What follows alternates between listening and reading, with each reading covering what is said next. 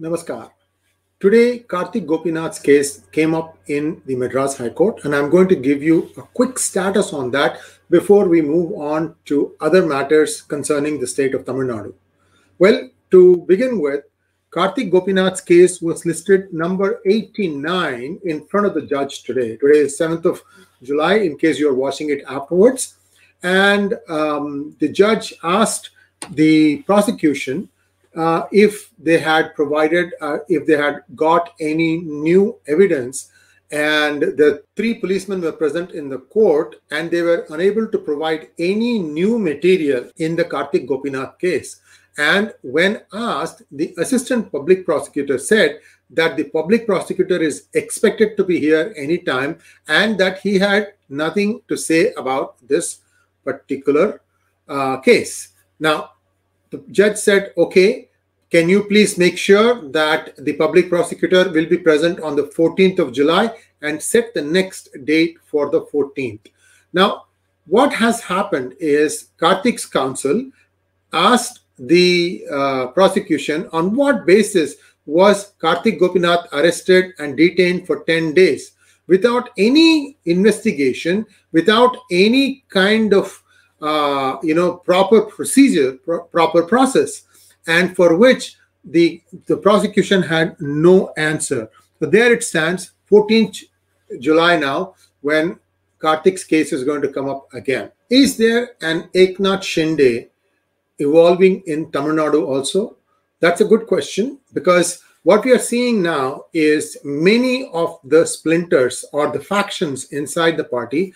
I have done one monologue before where I listed 6 different factions that exist in the DMK party. The first 3 are easy to guess. Udayanidhi, son of MK Stalin; Sabarisan, the son-in-law of MK Stalin; his wife Durga.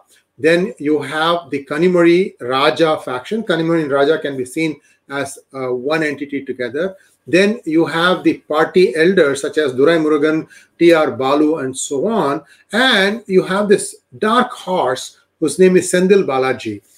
I don't know if that person is still that well off to be able to make a coup, but he has been known to land on his feet. He was in ADMK, he was accused of corruption there, so he has cases against him from that era, and now he jumped ship to DMK and he has become a minister, and he's again being accused of corruption by the current president of BJP, K. Annamalai. The nuance here is that who is going to be that person who is going to initiate the coup in Tamil Nadu?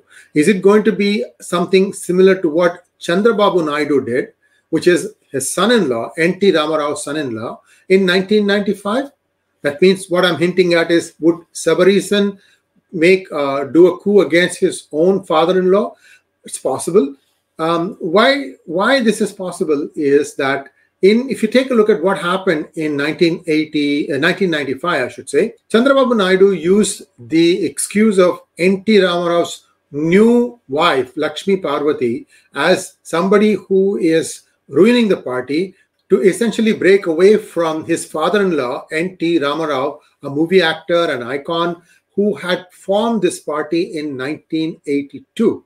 So N.T. Ramarao started Telugu Desam in 1982, and he stormed to power in 1983. There was a small period where Indira Gandhi tried to pull him down, and then he had to parade his MLAs in front of the President of India in New Delhi, and was also seen by many foreign correspondents, after which Indira Gandhi relented, and he was allowed to go back and form the government again. But then he was in and out of power. In 1992 or 1993, I don't remember the exact year, he married Siva Parvati, Lakshmi Siva Parvati, and he was ailing, and he said that nobody was taking care of him, and this lady had come to meet him to write his biography, or maybe ghostwrite his autobiography, and they became friends, and she ended up being his wife. And Chandrababu Naidu used this as the excuse to split the party, and he basically had the support of practically the entire MLA contingent who walked out with him, and they ended up being the real Telugu Desam party. And N.T. Ramarao died of heartbreak a year later in 1996. There are no such circumstances in the case of M.K. Stalin. However, there are rumblings that can be heard. In fact, one of the latest rumblings can be from the faction of Kanimori, of which A. Raja is a very important partner. And A. Raja, is, in the presence of M.K. Stalin, made a statement that Tamil Nadu will seek to secede from the country.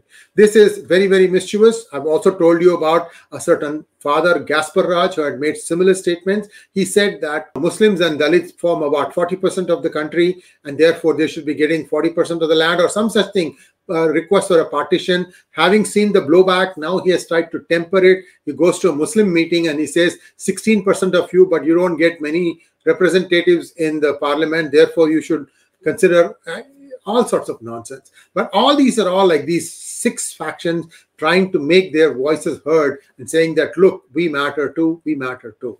So we don't know which way it's going to happen. One way or the other, Tamil Nadu, there is also going to be some amount of turbulence in the weeks and months ahead. So Karthik's case will be back again on the in front of the judge on the 14th of July. We hope and pray that this time the government says, no, Your Honor, we don't have anything more, and that the FIR is quashed. Thanks for watching. Please like, share, and subscribe to our channel. And do not forget to click on the bell button for notifications. If you liked our monologue, please show your appreciation by clicking on the super thanks button and donating what you feel it was worth. Thank you.